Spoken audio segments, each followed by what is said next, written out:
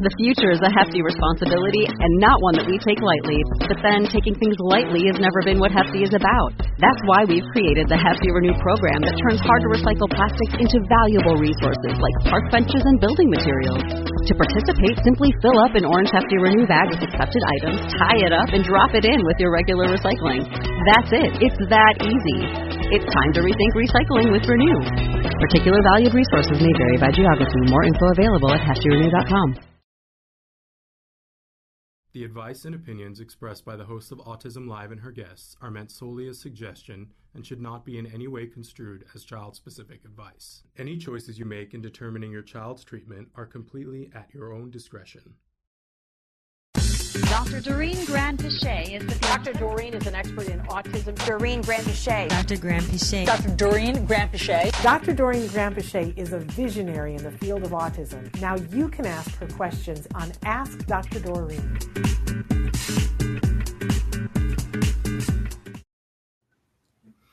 Good morning and welcome to Ask Dr. Doreen. I'm Shannon Penrod and I'm here with Dr. Doreen Grand-Pichet. Good morning, Dr. Grand-Pichet. Good morning, everybody. How's it going? We're all good here. We want to make sure that everybody knows that we are live. This is Tuesday. It is June 7th, 2022. But we are doing the show remote again because neither one of us could be in the office today. And that's just how it's going to be sometimes because, that's life. But we are live this morning because I know sometimes you guys are confused by that. But I'll keep reminding you, we are live. It's Tuesday. It's the 7th of June. I have a 19-year-old now, which is insane. Absolutely crazy to me. And today is the day that the book is finally officially available. Congratulations. Yay. The glare is not good on the book, but my book, Autism Parent to Parent. But I think, one of the best parts about it is the foreword by somebody named Dr. Doreen Grand-Pichet. Are we familiar with her at all? You're so nice. I can't wait to go home and get my copy and read it. There you go. Exciting. I can't wait to see you again and give you a signed, personalized copy because there is a part in the acknowledgments where it says that nothing would be possible without you. So there's a long line of people that I acknowledge, but it ends, I say, long line of people, and then I say Oprah Winfrey, because Oprah, if you're listening, right, never hurts. And a special thanks to the person without whom none of this would have been possible, Dr. Doreen Grand-Pichet. That's so kind. And you know what, Shannon? One of my recovered adult children actually sent that to me via text and said, congratulations. Isn't that nice? Oh, that is so sweet. That is so wonderful. Love that people, are paying attention. So that's a wonderful thing. And I'm excited about that. And we'll talk more about that another time. But we're live right now. Yep. And we are taking questions. And Dr. Grand-Pichet, if you guys aren't familiar, she's a true expert in the field of autism. Behind her back, I call her my mentor because it's not like she signed up to be my mentor. But she is the person that I have said for, oh my gosh, how many years now that I would follow her into a burning building because I would know that she was going in for a good reason.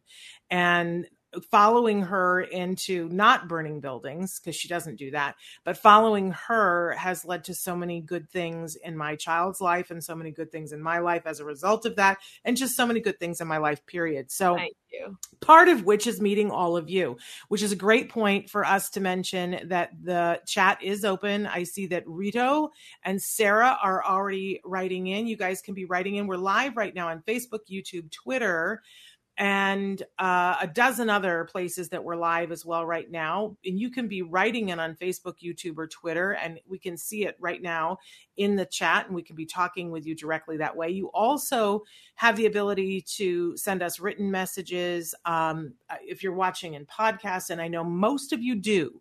Most of you are watching us in podcasts. Little note that about, 3 weeks ago, we stopped putting out on iTunes the video portion of the podcast because it's available to you for free on iTunes. It makes a little bit more sense for us. So if you want the audio portion, please download that any place where you get your podcast. But if you want the video, we're asking you to please check that out on our websites, Autism Network or autism-live.com, or check it out on YouTube because we are there as well. I didn't finish saying that Dr. Granpeesheh is a true expert in the field of autism. She's been working in this field for more than 40 years. She really, I believe, is the expert to listen to. She's the person who, long before it was the fashion, was saying you have to take into consideration the individual, their desires, their needs. She was long before anybody else was saying it. She was saying, let's look at the family as a unit and help them to be able to be supportive. And let's look at the whole individual, not just the diagnosis. Let's look at what do they need medically and what do they need behaviorally. Everybody's coming around now. You've been singing that song for 40 years and people are finally catching up to you, Dr. Granpeesheh. Yeah, I know. And actually I was kind of shunned for a long time for saying that sort of stuff. It was like, no, what is she talking about? And how could she even believe that there's anything to be said about the biomedical? And but, whatever. It doesn't matter. I always felt like, it didn't matter as long as my kids were doing better, we would do what they needed, But, after I started, you founded CARD and my son started getting his therapy at CARD and it was amazing for us. And I'd heard stories about you and everyone had told me about you, but I had not had a chance to meet you. But even before I had a chance to meet you, there was a very public, we're not going to go into the whole thing, but there was a very public to do where somebody was sort of calling you out for talking about treating the whole child. And I remember thinking, the fact of the matter is, as a parent, if I hear someone's talking that level of sense and saying, let's look at the whole individual and not just one little aspect, I mean, that just made so much sense to me. And I remember not, and that, we're not going to name names, but there was a person people thought was a great expert. And I stopped listening to that individual after that because I was like, you don't get it. I'm not interested in what you have to say. Yeah. So it was to their detriment, I think, for a lot of us. I think there were a lot of parents who went, just not interested in what you have to say. Anyway, we're so glad you're here. And for the next hour, you're going to answer questions from people all over the world. And if I may, Shannon, real quickly. Yes. Wow, that's amazing that the last question that just came in, because what I wanted to say was, first of all, there is a question that you sent to me, which I was hoping to answer on TikTok, but I did not get a chance to because I'm traveling, as you know. Yes. So I haven't been able to add any videos, but so I'm happy to start with that one. But the reason that I said wow, I love the question that just came in about what if the parents feel their child doesn't need to be normal. One of the things I was thinking about over the last week, and I just wanted to share with you here, is that I really want to also, I love answering questions about what you need to do as a parent to help your child. And that's very just second nature to me because I've done that my whole life. But as you know, Shannon, one of the things that I feel is neglected are the parents and how the parents themselves are doing and how they're coping. And being not just, I'm a BCBA, of course, but before that, I was a licensed psychologist and I am a licensed psychologist. And to me, that is a really, really important thing that needs to be talked about. So if you don't mind, over the course of the next shows that we do, I really want to dedicate some time and attention, or maybe gradually start to attend to the anxiety and depression and fear and panic and grief and everything that that parents experience. Because I think I know that as a parent myself, we tend to ignore ourselves when our children have needs. So we focus a lot on their needs, which is fabulous. And it's, as you know, parents of kids with autism are my heroes. I look up to them and admire them so much. But I also think that there needs to be some attention on what the parents goes through. Absolutely. You're singing my song. And I do want to get to this question that the parent wrote in that we didn't get to you didn't get to on TikTok. But can I just say, for the parent who wrote in and said, what if you're not interested in, I want to get the wording right. What if the parent feel that your child doesn't need to be normal? As a parent, can I just say that normal is of no interest to me?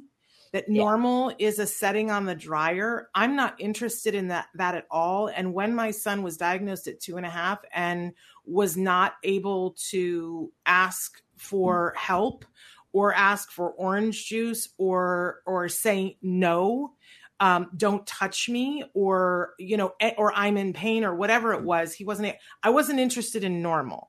I don't give a rat's pooter about normal, and really didn't as a parent, really ever.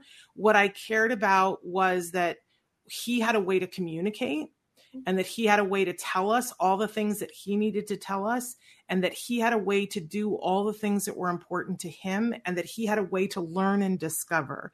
And I think that that's the vast majority of us. I think that there are some people who get hung up in this concept of normal. I want my kid to fit in. But I think if you whittle that down, I don't think that's really what people want. I think what we want is for our child to be happy, for our child to feel like they belong. Yeah. You know what I mean? So I'm not interested in normal. Exactly. And I don't even know what normal means. That's my perspective. So normal. No one is. I mean, if you look at it, that's why even when you look at something that has, we try to standardize and really objectively define the word normal. And the way that we do that is with assessments, right? Like IQ tests and so on. And if you look at any of those, there's never one number. It's a range, and it's called the normal range. And what it means is that and the way that you define this is, there's a certain number of people that fall within this range. And then some other people that are slightly outside it, and other people that are more outside it, but they're still under the normal range. And I'll tell you what it means to me. What it means to me, and this is what I would want for my child. I don't care about normal either. I mean, I don't even honestly know what that means. I don't, because you and I are normal and we're quite different. You know what I mean?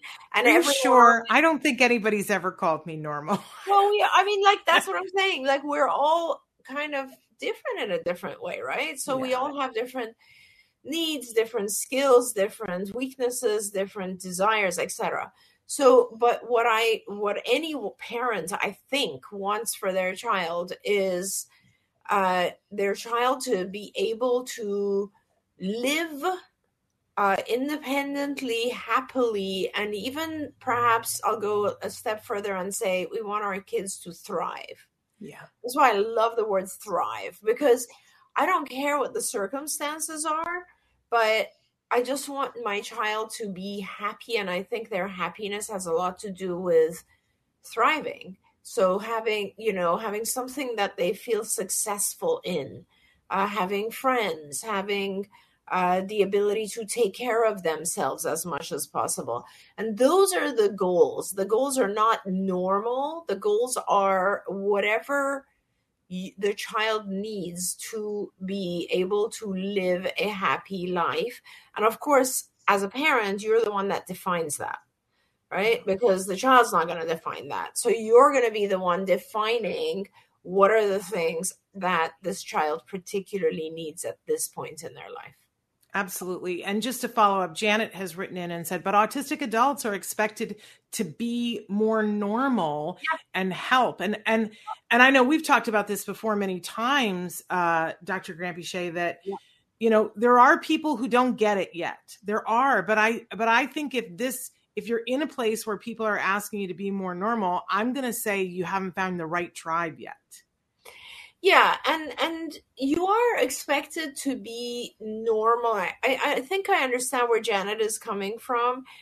And I think those are the rules of society. They don't necessarily just apply to autistic adults. They apply to every adult, right? We're all expected to go to work, for instance. We're all expected to be polite to each other. We're all expected. There are certain expectations, which are the rules of society, so that thousands, millions of people can survive together. And those are changing all the time. And I promise you, if you're an autistic individual now, it's a much better time to live than it was even 20 years ago. Or 40 years ago, my friend, when people believed that autism had to do with bad parenting. So let's be real. Things have improved a lot, and they continue to improve. And it's not just about autism. Obviously, 20 years ago, you would not be accepted if you were gay. Or 50 years ago, you would not be accepted if you were darker in skin. So we're all changing and becoming more open-minded. This generation, I love that about them, right? Mm-hmm. But it takes time, and it's a process, and there will be accommodations. There already are.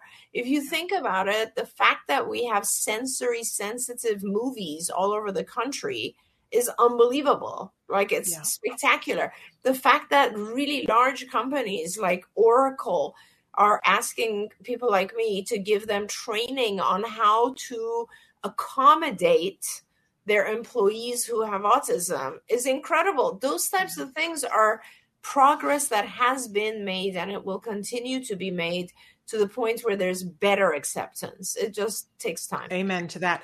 I said when Sesame Street came out with their character, Julia, I said, people don't realize how big of a deal this is, but in 30 years, when all of the HR directors have had Julia from Sesame Street, they will no longer judge a candidate by whether they can shake hands and make eye contact. That's right. That's right. So we will get there, but it is a long, long road. Okay. I want to get to this question that this parent has been waiting for. They write, I have a 14-year-old son with a dual diagnosis of autism and Downs. He is L2. I don't know what that means. Oh, level 2. Got it. But I know there are 2 numbers. I know that makes you crazy, Dr. Gray. Maybe it's a 2-2. I don't know. They say he is verbal. He asks me the same question over and over. I seem to be his trigger, despite me ignoring his behavior and using a poker face and modeling the correct behavior. He is always laughing and joking with me when he should not be doing that. I've answered questions, and he continues to ask me despite me ignoring him as well. I also gave him other questions to ask me, but he still asks me over and over the same question: how are you feeling today? Mm-hmm. And I'm sending a hug to this dad because I know he's an amazing dad. But, a lot of us have, we have had the persevative question. It is crazy making, but that it's persisting, and that he is 14 years old. And they're trying different things. And when you can't find the thing that works, it's really hard. So what do you want to say to him? Oh, I have so many things to give you. I just have a lot to give you right now. Okay. So again, let's start with, I'm not sure what level 2 is, because there are usually 2 numbers. So, and level 2 means mid-range. So I'll just assume that both on language level and on stereotypy, he's on mid-range. So kind of in the middle there, which gives me kind of an idea of his functioning level, although I don't like to use that term. So what I would do, I think he is trying to interact. And a lot of times our kids, you mentioned, the parent who wrote that mentioned that I ignore him and model the right behavior for him. That is not ignoring. If you are modeling the right behavior for him, that means you're interacting. And so he is getting an interaction from you at that point.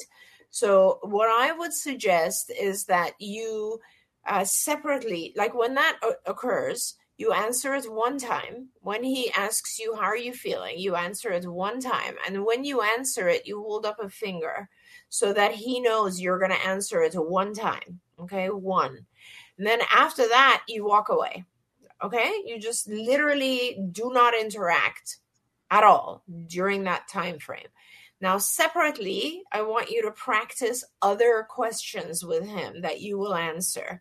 So write out a list of 5 questions that would be appropriate for him to ask. Something like, how was work?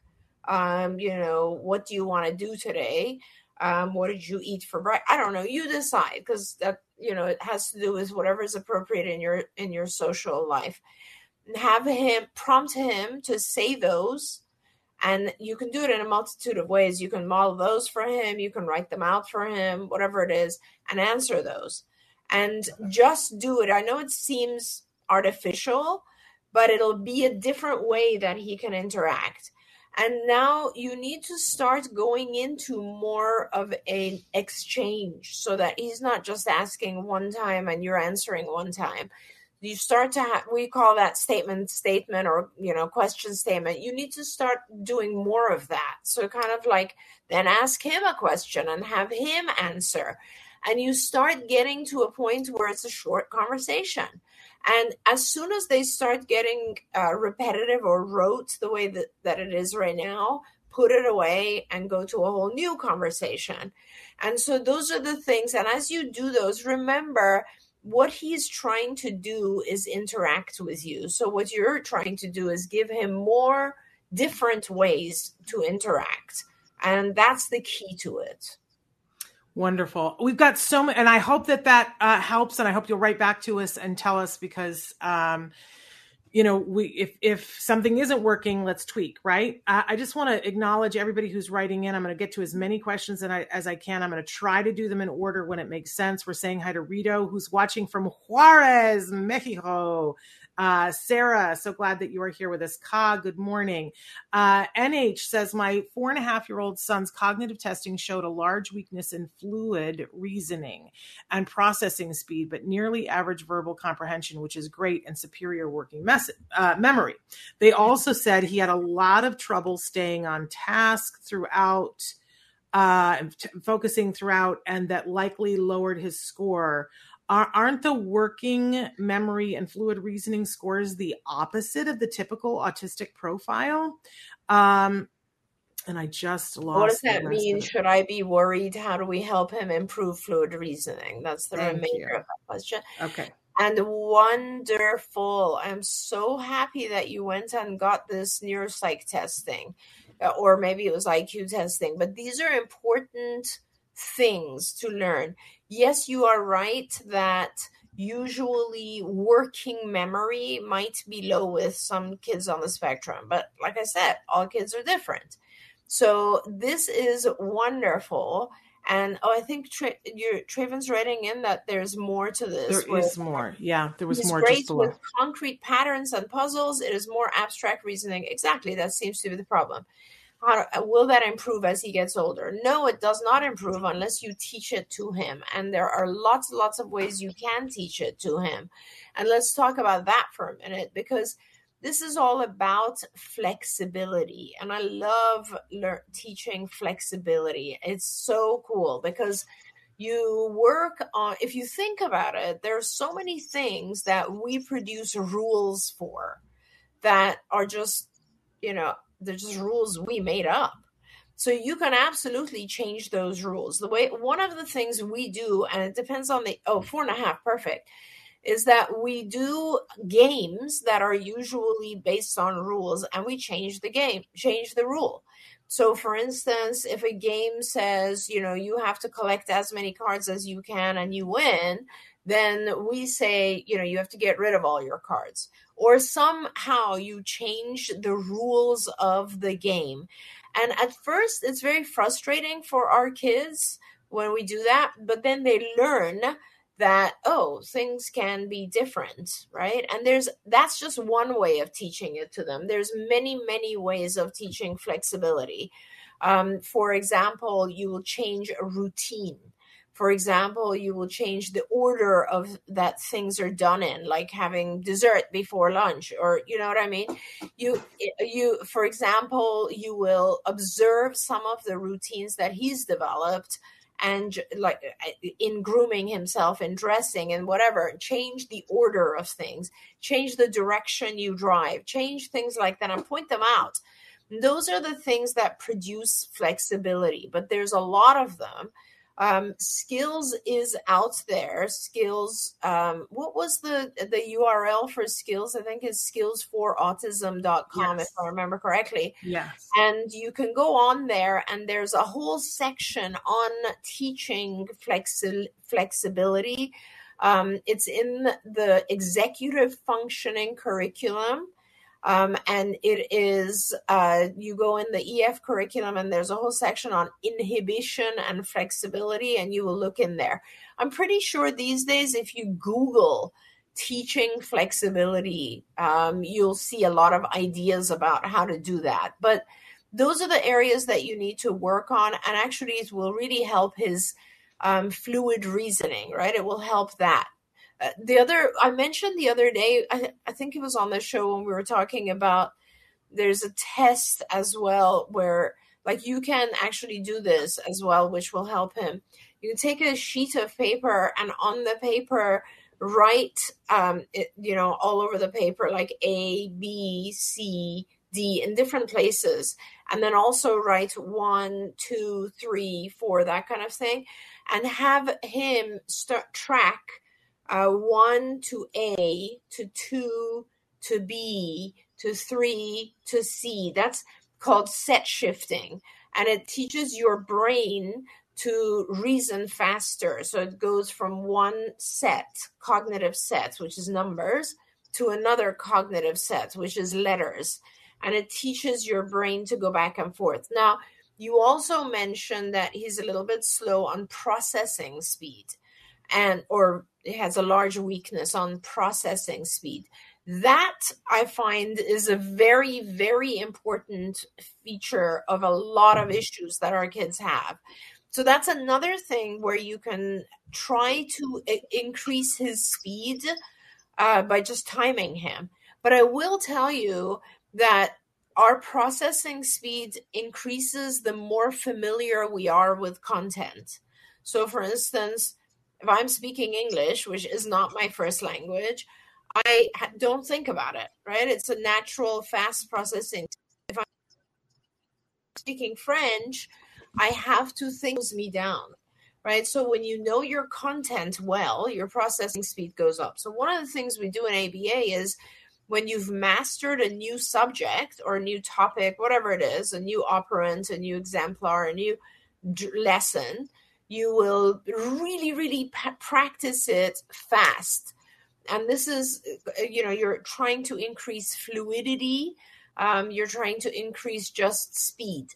And that's actually really important in learning, because it just comes easier to you if you are very, very fast at things. So those are things you could do. You could practice known content, things that he already knows.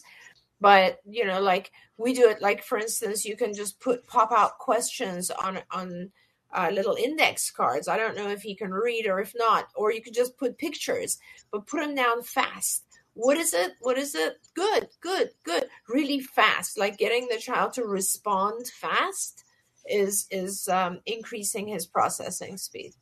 There we go. Parker, our friend Parker, writes in and wants to know, what's the best way to teach vocational and life skills to adults? My friend's dad had to pull her brother with Downs out of school due to the school not doing a very good job. My friend is a speech pathologist, and her brother-in-law is a SPED teacher. The parents don't have a clue about what to do, and they need advice. Parker has been able to give them some advice on the subject, but I feel like they also need expert help. I also feel that this can help the neurodivergent community at large. Please help me. Of course, Parker, you're absolutely right. This is a very, very important thing. Again, so when I developed Skills, which was kind of the curriculum that we wrote for CARD years and years ago, we also then later developed a Skills for Adults, which I think is called Skills Living. And you can look that up. They can look that up. They can get a license for it. And there's many, many, many sections. One section is vocational skills, and it is broken down, and life skills. Obviously, that's a whole nother section, but it's, using the techniques of combination of behavioral therapy or ABA, as well as, depending on the level of the adult, level of functioning of the adult, some cognitive behavior therapy skills. And it's like anything else, Parker. You break down the skill, you identify what vocation the child or the adult might be interested in, and you start to break it down and into steps, and you teach the steps and you reward the steps and you build. We have been successful at building quite advanced adult vocational skills for some of our adults. Now, CARD does have a couple of adult centers. I'm not sure if they're still open, but certainly I would really recommend looking up Skills Living, which is a curriculum which is online. And I'm sure there are also other curricula that are focused just on vocational skills. And then life skills, same thing, of course. And life skills, we've broken it down into much more detail, because when you say life skills, it could be something as basic as grooming yourself, or something as advanced as getting on a bus and going to university. You know what I mean? So these are all life skills. So, and we have it in multiple different categories, and those are very valuable. Just to throw a couple of more logs on that fire, our dear friend Joanne Lara wrote a book it's based on the Autism Works Now method. It's called Teaching Pre-Employment Skills to 14 to 17-year-olds. I don't know why the publisher wanted to call it that, because it really was a curriculum that was designed to teach adults on the spectrum. But what it has, and what I think it's a perfect partner for Skills Living, or to be used either one of them separately, it has worksheets to teach the real practical things like, how do you set up an email? How do you respond to email? How do you ask for an interview? What kinds of things do you do in an interview? Those, like all the practical things that need to be taught. There's worksheets, and the whole curriculum is in this paperback book that you can get on Amazon. If you just look up Joanne Lara, you can find that. And if you want something more intense, there are more and more colleges that are doing a sort of life skills program that potentially can help people to go to college. And if they're not ready for even that, there's a place called Minnesota Life College, and there's more of those springing up, where the student actually goes away to a college-like experience where they just teach life skills. So it's interesting that more and more of those things are popping up, Parker. So let us know what ends up happening. Sarah says, Dr. Doreen, my BA is going on a training next month to Seattle to learn about direct instruction from NIFDI. Can you share more about it? Would love to know about how it could help children with autism. I don't know a thing about any of that, but do you, Dr. Granpeesheh? Yeah, I know a little. It's a teaching technique. It's an academic teaching technique. I think NIFDI stands for National Institute for Direct Instruction. And it's basically just, I think, if you were to ask me, it would be more along the lines of ABA, but it's fully academic. Like, it will teach your BCBA how to teach things like reading, spelling, academic skills. And I'm not sure exactly, Sarah, what your child's needs are, but this is typically something that is done by teachers. Not necessarily by BCBAs. I'm getting all these red signs here. I don't know if you are as well, no, Shannon. Okay. So we're fine. We'll continue on. Ari wants to know, how do you feel about focusing on typing in addition to continuing to work on handwriting for a 7-year-old child that is nonverbal but knows how to read? I love typing, Ari. I think it's fabulous. In fact, I like it more than handwriting, because I think that handwriting sometimes is a motor issue and it's harder. So with typing, it's just cleaner, it's clearer, it's easier. So I very much recommend it. Not just for someone who's nonverbal, it wouldn't just be for reading. It could also be for communicating. So keyboarding, as we say, or typing, is really a very good way to go. Yeah. We have a saying here at our house that handwriting is so 1987. Like, who does that anymore? It's so 1987. And I remember when we were trying to get the school to shift to letting our son type, and we had one person on the team who was just really adamant about how that was not going to work, and how he had to be able to fill out a worksheet. And I said, why does he have to be able to fill out a worksheet? And she was like, well, he's going to have to fill out a job application. And I looked at her and I said, when was the last time you filled out a job application on a piece of paper? That is what such a great decade are answer. you living in?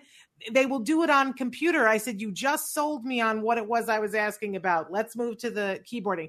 I think it's great to keep up on the handwriting skills too, Sure. but keyboard.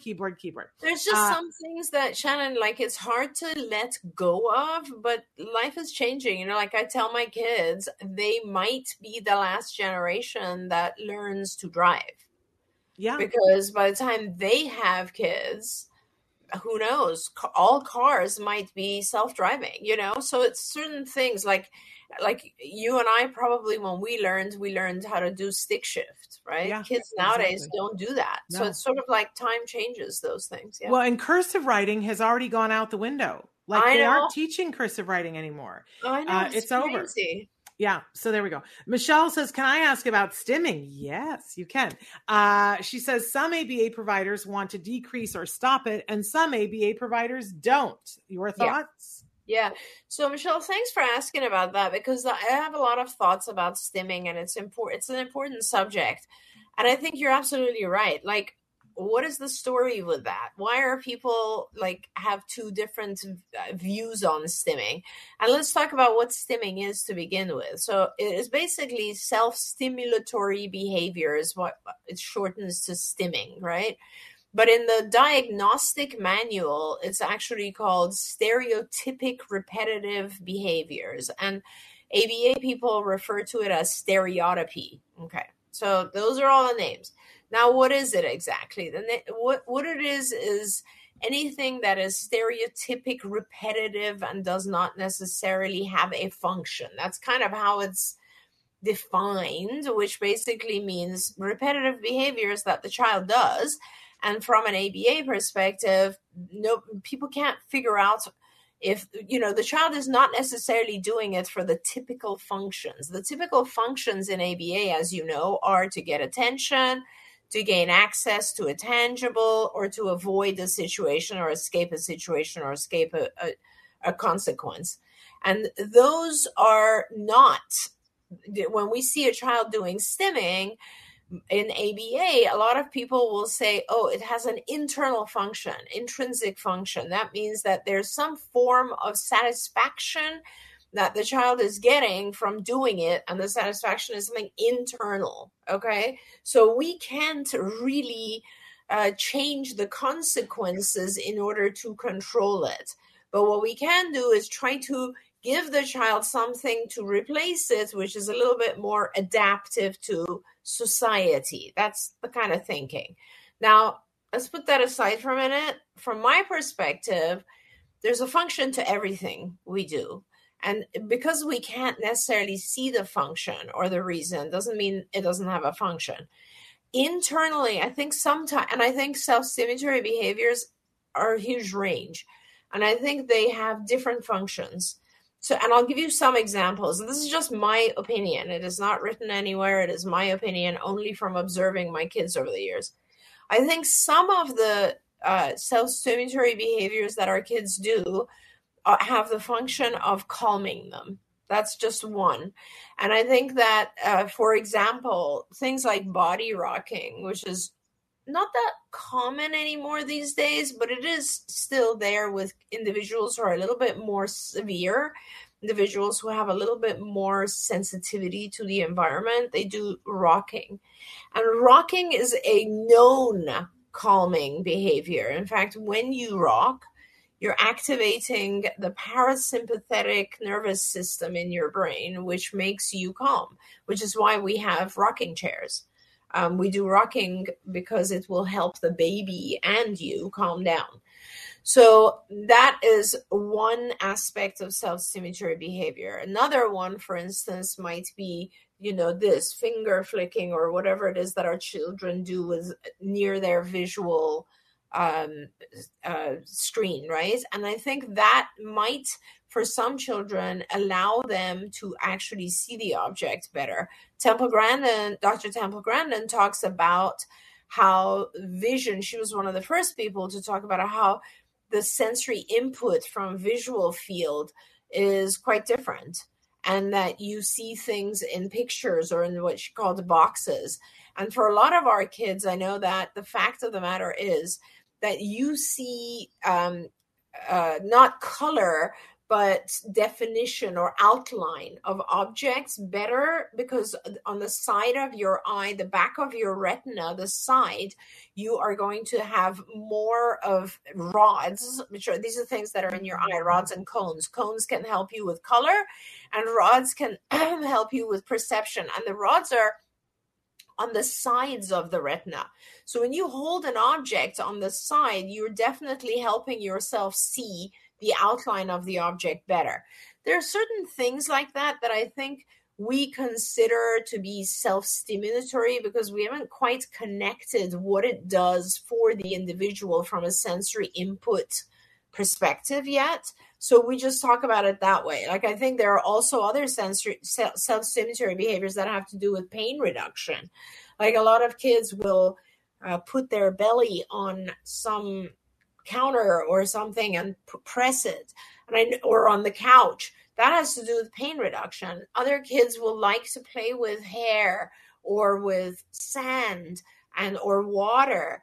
And those are things that are either visually or from a tactile perspective, they're doing something from a sensory aspect. It's almost like, when we do sensory integration with children, we will give them a box filled with rice that they can put their fingers into, or a box filled with beans that they can put and those are things that will help the child regulate their sensory input.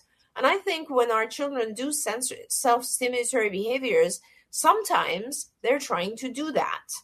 So, regulate themselves. So the question becomes, do we replace those things or do we ignore those things?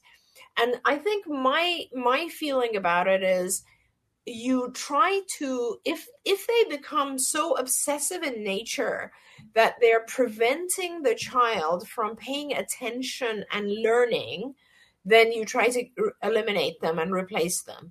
Because anything that increases the child's isolation or lack of interaction with society should be replaced or reduced, unless it's in short spurts. So for instance, if I have a child who is constantly doing this and I cannot engage, I can't engage with them, I can't communicate, I can't teach them, I can't learn what they want, I can't, draw them into the world, then I would want to try to stop that behavior for a period of time so that I can engage, interact, teach, learn, all of that, because that's very important to the child's survival. But I might also decide, hey, I'm going to allow them to do self-stimulatory behavior as a relaxation for a period of time, as a reward for a period of time. That's actually called Premack principle, where you allow a very high level occurring behavior only if a lower frequency behavior is engaged in. So if I can get the child to give me eye contact and tell me what they want, I'm going to definitely allow them to body rock when in order to reward them, if that's the only way I can reward them. So I guess the long answer is, I wouldn't necessarily want to take away those things from the child, because to some extent they're providing a function to the child. But I would want to reduce them to the point where I can teach, engage, and interact with the child as well. Absolutely. And just because I know, you talk about this in other contexts, I want to make sure that we're specific about, because you said replace or reduce, and that we talk a lot in other elements of the show about, you never just, if something is helping somebody, you never just rip it away from them. That there are what you do is find the function of it, find something that fulfills that need for them, and that's how you replace 100%. It. I just wanted to make sure that we that is so important. And that's, I mean, if you think about it, that's what we do too for ourselves, right? Yeah. Shannon, I mean, like, you might go on a diet. You're not going to just suddenly stop eating altogether. You're going to replace it, cookies with celery. You know what I mean? You have to. Hopefully something better than celery. Hey, celery is not that bad. So that's what I mean, though. There's got to be some form of replacement that allows you to remain functional. There we go. Sarah wants to know when you're going to be writing your book for parents. She says that I think it was a therapy manual for parents, waiting for it anxiously. Yeah, no rush, but my book is out today for parents.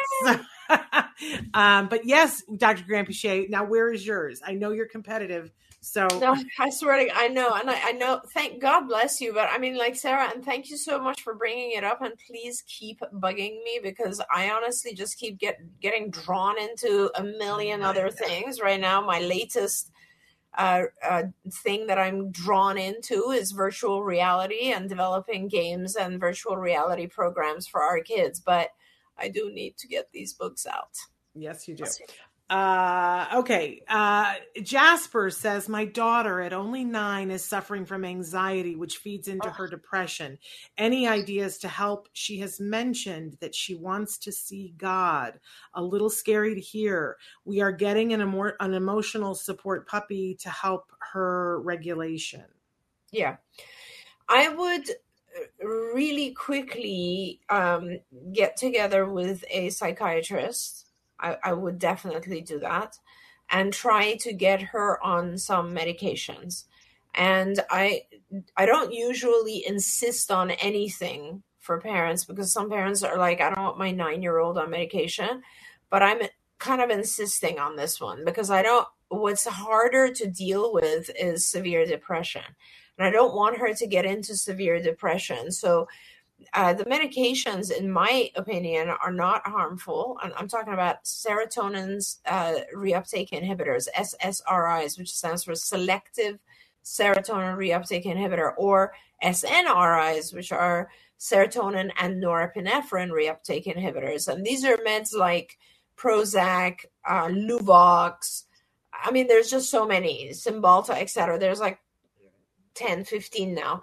And they will start with low dose because it's a younger child. So please don't worry, because all that it does is it allows your child's neurotransmitters to stay available in the nerves, in the nerve synapses longer, so that your child can absorb them more. So it's not like it's not producing it's not bringing a new foreign substance to your body. It's just making your body, absorb these neurotransmitters a little bit better. And these are the neurotransmitters that are responsible for anxiety and depression. And so when you do absorb them better, you just become, and it doesn't change your personality at all. Like, this is one of the questions parents ask me. But it does not. You don't even notice it. It just makes the individual a little less reactive to sadness and worry. And those are very important. Now, the treatment, and this depends also on your child's, what's causing the anxiety and depression, and also like the level of understanding. But the primary treatment is cognitive behavior therapy. And the cognitive behavior therapy works the best, and there's a lot of published research on this. Therapy, so seeing a psychologist, works best when it is combined with one of these medications that I just talked about. So I would do both. Yes, an emotional support puppy would be great too. It will produce a sense of comfort for her. But really, you got to figure out, Jasper, like, what is causing the anxiety? By the way, anxiety and depression are the same thing. People don't realize that it is anxiety and depression are so much the same thing that they're actually the same medication. Exactly the same medication deals with anxiety and depression. Depression is kind of anxiety that has not been dealt with. And anxiety often with our kids has to do with not fitting in, feeling a little different, not quite understanding everything that's going on around you.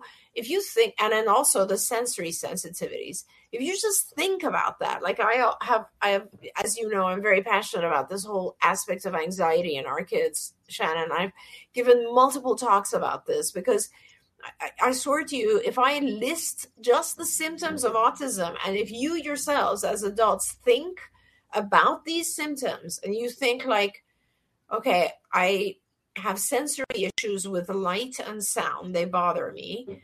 I'm not sleeping very well. 90% of our kids have sleep issues.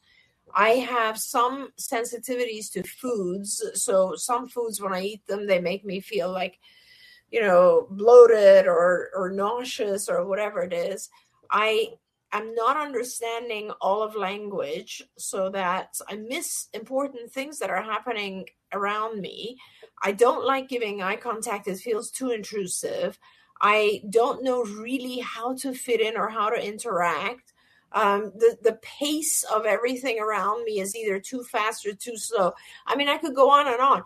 Every single one of these symptoms would cause anxiety. Yeah. It's kind of like, how would you have autism and not have anxiety? So, so it's a very, very common thing. And as our kids learn more and more skills and they learn to adapt, the anxiety goes away because they become more successful and they become more able to interact. This is, again, going back to the very beginning of this show when we talked about, wanting our kids to be normal. And it's not about being normal. It's about being able to not experience anxiety in the environment that they're in. It's about learning skills enough so that you can cope. I used to say cope. Now I say thrive in society. And so that's kind of where you're at. But before your child can gain those skills, I really recommend getting them some support through both a psychiatrist and a psychologist. There we go. And he wrote back in and said, thank you so much, that they have an appointment next week and that they've been doing daddy fun days away from school, which is great. Oh. I also want to say a programming note that on Thursday's show, Let's Talk Autism with Shannon and Nancy, we have the authors of the book, the Autism Anxiety book. So they're going to be with us on Thursday. You guys can tune in to watch that too. I do want to get to this question because Emily has written in and said that she says, I have a lot of meltdowns. I scream and cry and I need some advice. My neighbors hear me screaming and they think that I abuse my dog. I do not. I love animals. I just can't stop screaming. And I don't know why I can't stop screaming. Any advice for her? Yeah, Emily, I don't know enough about your background or if you have a diagnosis or if there are specific things you can tell me about what is actually causing you to be so frustrated. Sometimes we all need to have a meltdown and scream. But I mean, if it's at the point where you feel, I'm more...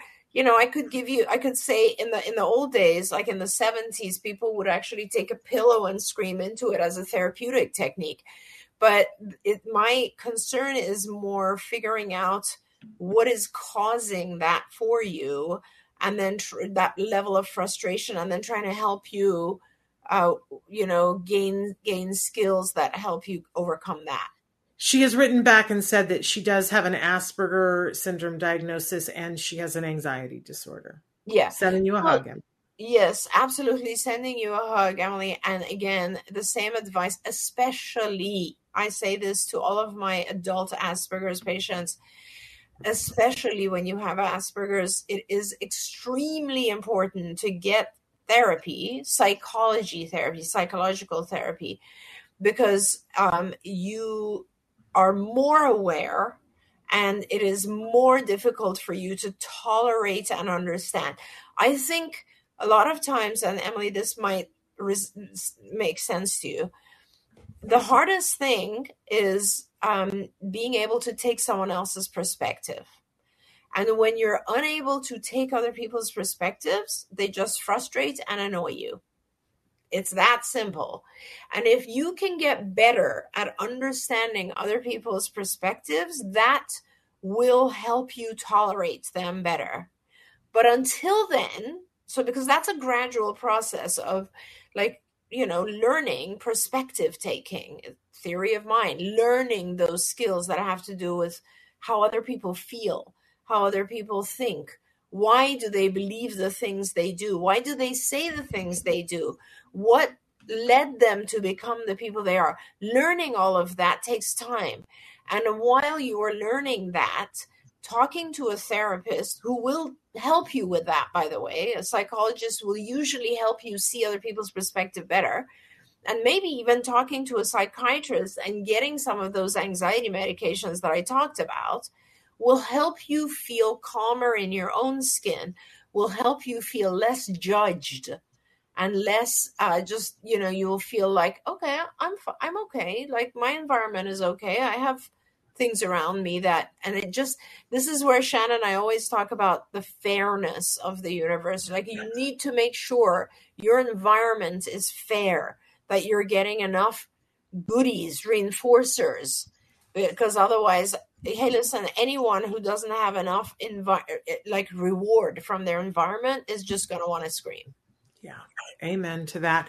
We're here at the end of the show, and I want to get to a couple of things. Janet wanted me to say my email address again, please. So it's Shannon at autism-live.com. So Shannon at autism, and then hyphen, which is the dash, live, LIVE.com. And you can write to me with questions for Dr. Doreen as well. I do want to say, Andre, you made me cry a little bit here. Andre says, I fell in love with ABA thanks to you, Shannon, and to you, Dr. Doreen. I'm taking a post-graduation in ABA in Brazil at the moment where I live. Wonderful. I'm pursuing a professional path to become a BCBA someday. You have no idea of the role both of you have played in my son's improvement. Thanks from the bottom of my heart. You've made my entire day. Give me goosebumps. Thank you, Andre. And so many people have written in and said how much they appreciate your TikTok videos, Dr. Doreen. So take just a second. And Emily says, thank you, Dr. Doreen, bless you. But take just a second to talk about how people can, and if we didn't get to your question, I will forward them and perhaps soon Dr. Grant-Pichet will be able to answer it. Yeah, and very quickly, Geraldine, the virtual reality platform that I'm working with is Floreo, Floreo. So, and that works for nonverbal kids. So what I wanted to just say is that if we don't get to your questions here, I do my best to answer them on TikTok, Ask Dr. Doreen. But I'm also starting now soon to hopefully work with someone who's going to teach me how to do reels on Instagram so that I know right now we're sharing a lot of that information from TikTok on Instagram as well and Facebook. And I'm just trying to get out there and answer a lot of questions and be as helpful as I can for parents. Amazing. And of course it says, my clock says it's one time, but this says we have a minute more. So can I very quickly ask another question that got written in? My son has mild ASD, is very successful academically in school. His public school is reluctant to create a 504 plan for him.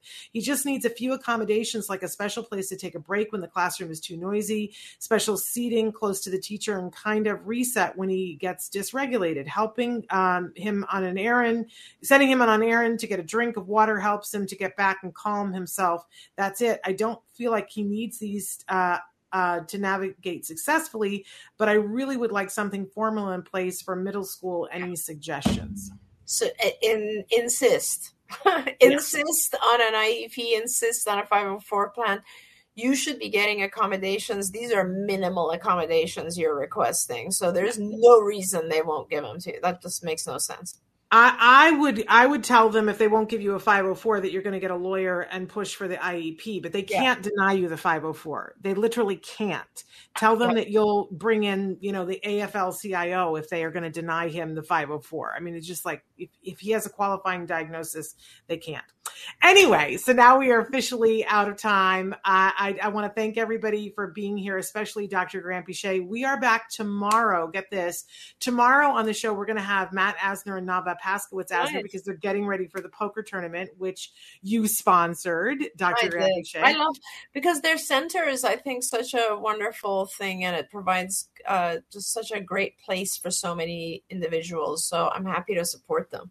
Yeah, I love it because it has been tremendous for our family. And I think it's a great resource too. So they're getting ready for their celebrity poker tournament. They're going to be here tomorrow to tell us all the celebrities that are going to be there. Awesome. And we're figuring out how Autism Live is going to participate in that. And then on Thursday, as I mentioned, for Let's Talk Autism with Shannon and Nancy, we've got the 2 authors of the book, the Autism Anxiety book, and their other new book, which are the do's and don'ts of social, I'm going to mess up the title of it, but social situations. It's a handbook for people who are teens and young adults for understanding. I want to read it because I don't understand some of the social things now with all the different ways that we communicate. Yeah. So that will be on Thursday. And then on Friday, we're going to be replaying one of our stories from the spectrum, but get ready because boy, we've got a new stories from the spectrum coming up here in 2 weeks. And it's a doozy. Boy, I can't even believe if you or a kiddo that or an adult that is super wanting, they're artistic, they want to do film or animation or something, please reach out to me, Shannon at autism-live.com, because we're showcasing these wonderful artists, because Stories from the Spectrum is all their voices, their work. It's what they want to say. We're just creating a space for it. So I hope you guys are tuning into that because I'm loving it. It's the thing that's got me the most jazzed right now. So there it is. I just want to throw in before we go, Rito wrote, God bless you, pray for the parents. And I want to give all my love and energy and positive vibes to all the parents out there. I know you're doing God's work and there's so much to be done and you are the best. So just stay strong and keep going. Absolutely. Much love to all of you. And thank you, Dr. Granpeesheh, for the wealth of knowledge that you are and the heart that you bring to all of it. We'll be back tomorrow with Autism Live. Until then, give your kiddos a hug from me and one for you too. Bye-bye for now. Bye-bye.